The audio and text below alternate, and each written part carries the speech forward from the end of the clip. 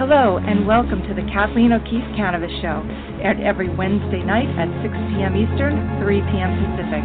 Kat Kanavos is the international best-selling author of Surviving Cancerland, Intuitive Aspects of Healing, and host of Wicked Housewives on Cape Cod TV show. Together we will explore cutting-edge insights and philosophies in health, wealth, and relationships. Kat's guests will be ordinary people with extraordinary stories. Now here is your host, Kathleen O'Keefe-Kanavos. Welcome to the show, everyone. We're so happy you're here. We've been waiting for you all week. And our guest on the show today is photographer Bill Aron. And he has taken hundreds of amazing pictures of cancer survivors for his book that he's going to be talking about on the show today. And he's going to share some of these amazing stories with us. Bill Aron's known and widely respected as a photographer all around the world, and his photographs have been exhibited in major museums and galleries throughout the United States and Israel. And he has also appeared in a wide variety of publications.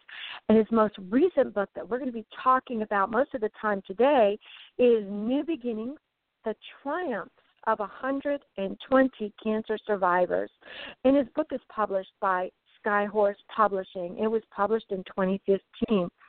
And this book focuses on survivors who did not let their diagnosis prevent them from living their lives to the fullest. And in many cases, the diagnosis served as an impetus to a better life. So that's something I'm really looking forward to talking to Bill about. So let's bring him on. Bill Aron, welcome to the show. Hi, it's a pleasure to be here, Kat. So, Bill, what prompted you to write this that you've written or done? Seem to be books about Israel or that are in Jewish museums or the Jewish faith or about Jerusalem. What made you decide to do a book on cancer? Because, you know, they don't really go hand in hand all that much. No, they don't. Although you can find an overlap, I assume. But I have used photography, besides for my commercial work, as a means of exploring my own life and my own feelings. And then in 1993, when I was diagnosed with cancer, it was a long process. From then till about 2006, I was kind of dealing with the cancer, which was not cured by treatment. And in 2006, I had spoken to so many people about their experiences, and they really were incredible stories. Everyone was a standalone story of a remarkable journey people had gone through. And I thought to myself that it would have been wonderful if that kind of book had existed when I was first diagnosed. In 1993, there was only I had no access to the internet, and there was only medical libraries. And of course, books in medical libraries always write up the worst case scenarios. And there wasn't much in the popular press about surviving. And I wanted to survive, and I thought to bring these stories to light, I thought that it would be helpful to other people to be able to read them. And you know what? You're so right. I was diagnosed in 1999 the first time because I'm a 3-time breast cancer survivor. Wow. And I could not find any books that didn't scare the jabbers out of me that basically said, you know, you're not going to be cured. Hopefully you'll be in remission. And I remember thinking, no, I want to be cured. I don't want to be in remission and always looking over my shoulder. And I couldn't find any really positive books. So that's when I wrote Surviving Cancerland. So I was so excited when I found you on LinkedIn and I started reading about the book that you had written. Now, how did you find these 120 triumphant cancer survivors? Through happenstance and through research. I was in a support group, and one of the fellows in the support group mentioned that cancer was the best thing that ever happened to him, and I just thought he was nuts. And I quizzed him on it, and he said, well, if I hadn't gotten cancer, I wouldn't have done this or I wouldn't have done that. And I thought to myself, oh, that's an interesting way to look at it. And I talked to some other people who felt the same way. And so I used those people to explore the format. What was I going to do that would make a book that would be meaningful to people? We'd get together and we'd have a long interview. Most of the interviews lasted between 1.5 and 3 hours, in which there was lots of tears, lots of crying, and some laughing too. But they're just filled with the most remarkable of stories. And I decided that I wanted to skew the book towards people 40 and under. And so I went on the internet and found this group called Planet Cancer, for people 40 and under who are diagnosed with cancer. And I read the bios and followed some of the discussions and there were email addresses, so I wrote to people that I was interested in and that had interesting stories to tell. I'd say about 90% of the people agreed. Also, in the beginning, it was people that I could get to. This is before I raised some money to travel around the country. And then along the way, I became friends with the chief of pediatric oncology, Dr. Leonard Sender at the Children's Hospital of Orange County. And he, after speaking with the families, he gave me the names of just some incredible families to go see of younger children. At that point, and then I had a list of prominent survivors, people who have spoken up, have started organizations, and have really benefited the survivor community in general that I wanted to see. So I set about seeking those people out. And after, about 2 years, people began, word of mouth, people began writing to me. And I still have a folder full of names, which, if the publisher had let me, could have gone on indefinitely. But after I had 120 compiled, she called up and said, or the editor called up and said, I think it's time we brought this book out. Great. So do you have plans to do a second book? I just got that off of Skype. By the way, Skype is open. And for those of you listening right now, if you'd like to call in with any questions at all for Bill Aron, give us a call at 646-929-1546 and just follow the prompts that you'll hear. Do you have a second book in the making? About cancer survivors? I haven't started it. When the book came out, I told the publishers that I would really give it my all in terms of marketing and spreading the word for about a year. And when that year's up, then I'll turn my attention. I might expand the idea more towards survival in general, because I find people that the core idea that I came across was that when people confront their mortality, and they do it in a very serious way, that changes them. They become different. And I think it doesn't matter whether it's cancer, whether it's a life-threatening accident. I have a friend who was in an accident when he was in college. It was a canoeing accident. And he came out of it and completely changed his life, changed schools, changed majors, and, went on to lead a wonderful life. So I'm interested in that idea of confronting one's mortality and what that does, because I think there are lots of things in life. There's an emotional component to people who have never been married versus people who have been married. Emotional component to people who have been divorced versus those that haven't, widowed versus those that doesn't. So there are different things that happen to us in life that really change us in fundamental ways. And I'd like to kind of tease out what that's about. I also have a degree in sociology. So, and that even though I earned my living as a photographer, the orientation from sociology continues to inform my worldview. Mm-hmm. Well, I agree with your idea about the emotional component with confronting your mortality, because I think that when we look death in the eyes, it changes us. Whether Right. death decides then to go ahead and take your hand or not, you're not quite the same. And I would venture to say you're better, because once you look that fear in the face, it changes it almost into a friend. You realize it's not a boogeyman. It is a friend that comes for everyone. It just comes for everyone at different times. Sure. But nobody Absolutely. lives forever. Nobody. Mm-hmm. Yeah. So you see, yeah. Go ahead. There was a woman who told me. Let me just quote from her.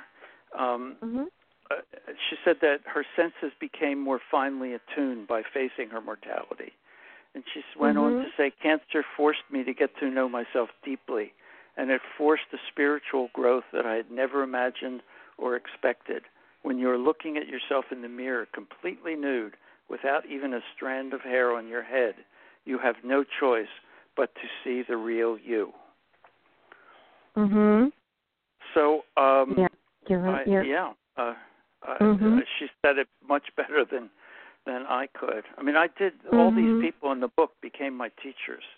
The interviews, each interview changed me in a different way, and in terms of figuring out how I wanted to live the rest of my life and what was important, not only to myself, but on a more global way. I mean, I think irrespective of religion, there's an innate good in just about everyone, and sometimes it gets buried. But I think we all want to do something for good that will help us be remembered. Now, that's an interesting concept, though. Did you find that with these people that you were photographing and who were in your book, did any of them either switch religions or go from being extremely religious to more spiritual, or from really spiritual to more religious? Did that ever happen that you know of? Yes, in a few people. There was one family who they were actually quite incredible. They parents of a young boy who had been diagnosed with a serious bone cancer, and they told me, the woman told me, she and her husband had never been religious.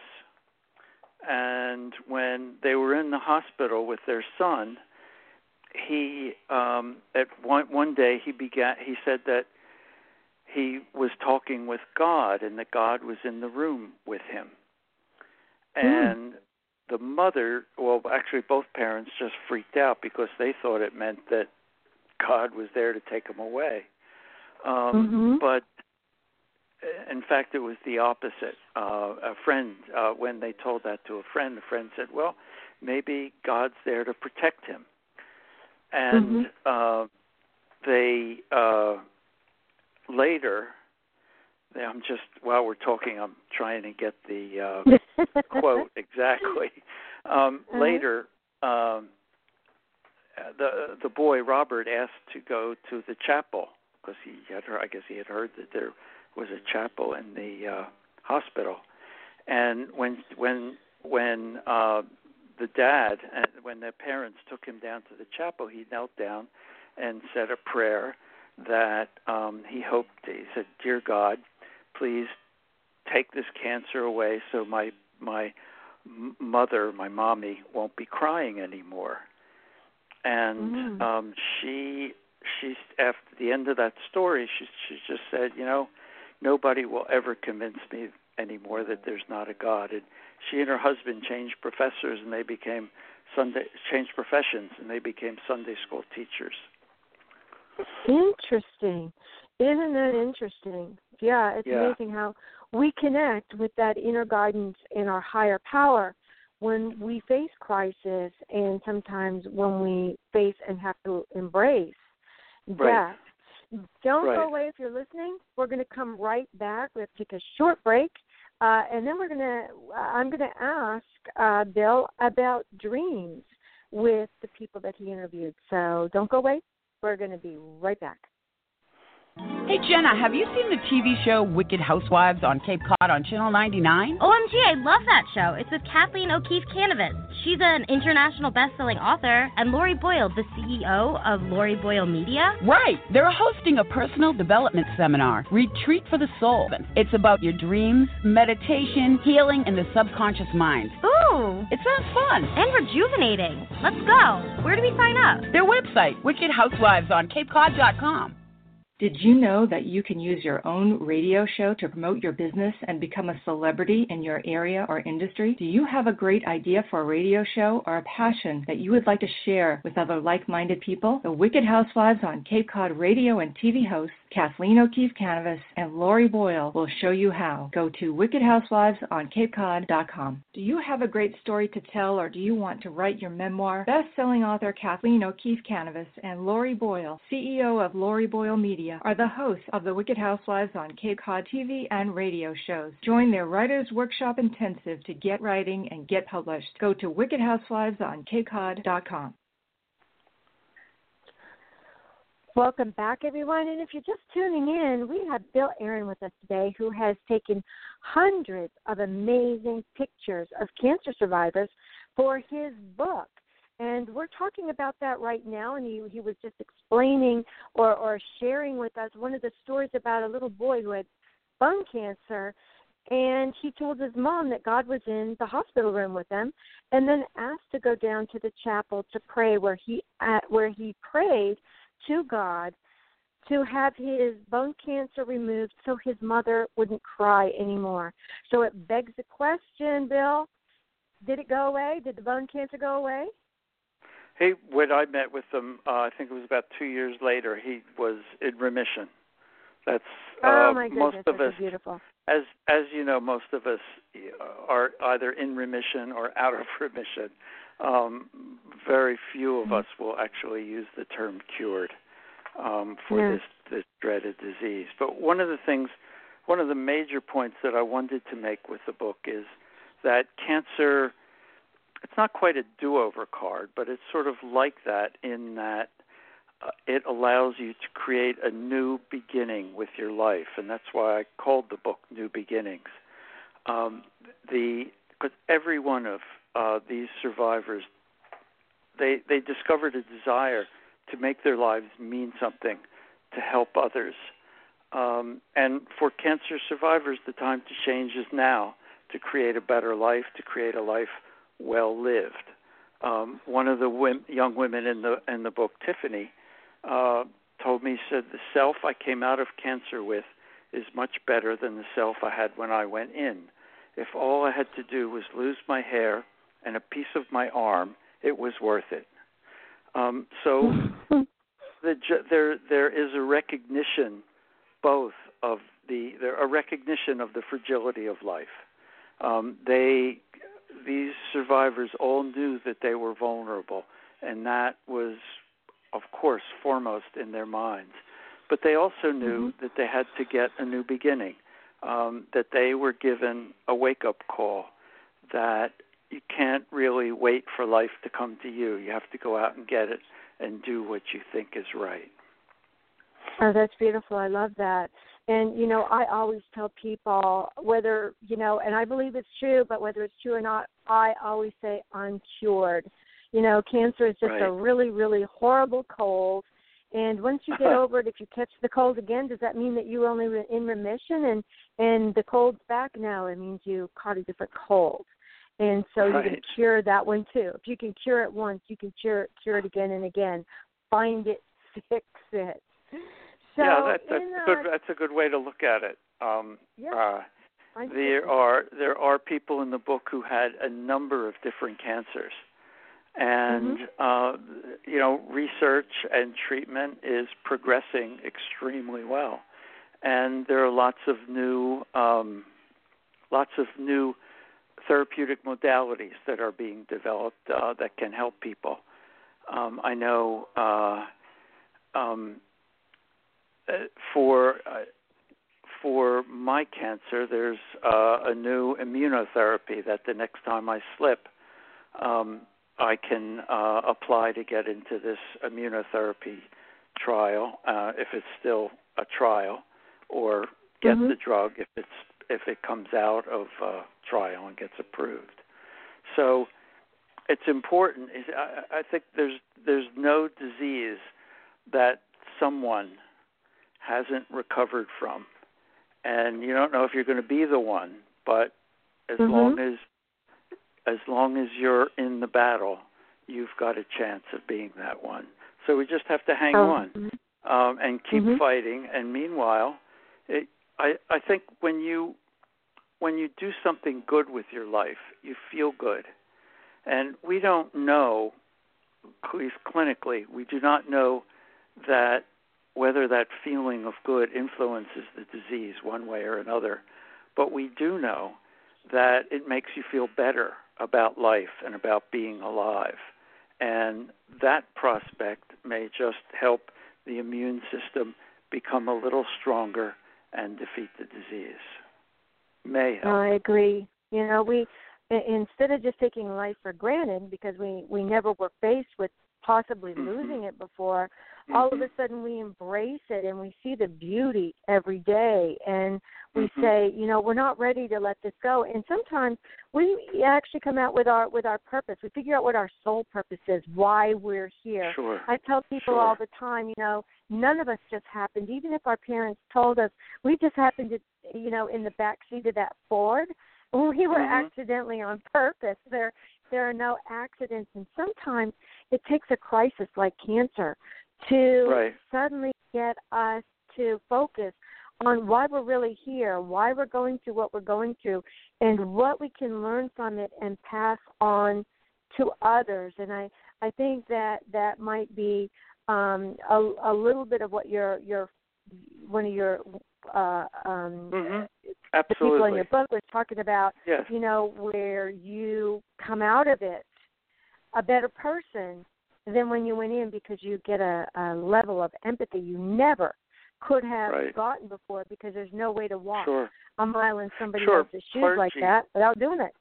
Right. Clergy have told me, survivors, that they have now a certain legitimacy when they visit sick patients, sick congregants, because they have a certain legitimacy that they wouldn't otherwise have, because they've been through what these people are going through. Exactly. Yeah.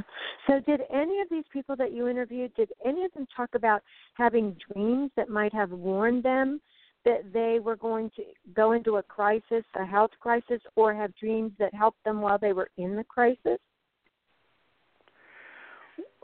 Well, the warning, it's actually interesting. It's a really great point. Not dreams per se, but different circumstances of life. One woman was camping with some friends and her dog, and heard pawing at her stomach and, whimpering the way dogs whimper. And she thought, oh, that's interesting. And she had had a doctor's appointment scheduled, and she mentioned something to the doctor, who then did a test and found out she had ovarian cancer, which by the way, is they're now doing research. I mean, this was an oft-repeated story, so they're doing research now that they think dogs may be able to smell cancer, and that this is could be some kind of early warning if the studies pan out. And then the other we all have the other point you were making about dreams and whether they helped. I have not heard whether they helped about cancer, but I know in my own life, we're all, from childhood on, we all have certain themes in our dreams, and particularly in our nightmares. And I've Mm-hmm. always had this nightmare of, not always, like over the years, every once in a while it'll surface, of being pursued and chased. And it usually ends with, my getting knifed or shot or something like that, and then I wake up. I had this dream once where I was, again, being chased, and there was incredible mechanical sound following me. And I was in this place where there were some pillars, and I was hiding behind a pillar, and this sound kept getting closer and closer. And I thought to myself, I can't do this anymore. I can't keep running. And I reached down. There was bodies around, and I took a gun out of somebody's waistband, and I aimed it at where the sound was coming. And around the corner of one of the pillars came this huge robot, and I started shooting at the robot, and it eventually just clanged to a halt. And I woke up, and I've never had that dream since. So, did you have that dream while you were going through your treatment? Yeah, as a matter of fact, that's a good point. I didn't put the two together. I did. It was back in it was when I was recovering from surgery, and I assume the pain may have brought it on. The power of dreams is incredible. There are societies. Oh, yes. There are societies that that almost don't distinguish between dreaming reality and waking reality. So usually primitive societies where the sacred is more prevalent. And the story that I read about was a boy came to his father and said, "Father, this tiger keeps chasing me." And the father says, "Well, you should turn around and face the tiger." And the parents train the children in that way so that the children can exert control over their dreams. And making those that lucid gives dreams them, then. Yeah, they're very much aware of what's going on and the reality that's being depicted. And they can, if a problem's bothering them, they can use that as a situation where they can problem solve. Like that's a great idea. learn how to. So dreamings are extremely powerful, and they should be exploited. Of course, I know that, and I don't do anything, but we can train ourselves to remember dreams. And people report that after a time, you can train yourself to become sort of conscious. Oh, absolutely. Yeah. You can. Have you had? Yes, actually, my cancer. Well, I found my cancer in my dreams all 3 times. The doctors kept telling me I was healthy and to go home. So I actually had spirit guides in my dreams that showed up dressed as monks. I have no idea why I had monks. People have these beautiful angels, or they have these cute dogs, or these fluffy little kittens. I have a monk coming in, handing me a feather and saying, "You go back and you verbally sense with your doctor tomorrow using this feather as if it's a sword and get exploratory surgery." And that's the only thing that found my cancer. But, we're down to our last couple of minutes, Bill. So I really want you to share with our audience how they can get in touch with you and how they can find your book. Okay, thank you. The name of the book is New Beginnings, The Triumphs of 120 Cancer Survivors. It's published by Skyhorse. It's available, should be available everywhere, but certainly on the Internet at Amazon and Barnes & Noble. My website is www.billaron.com, and Aron has one A.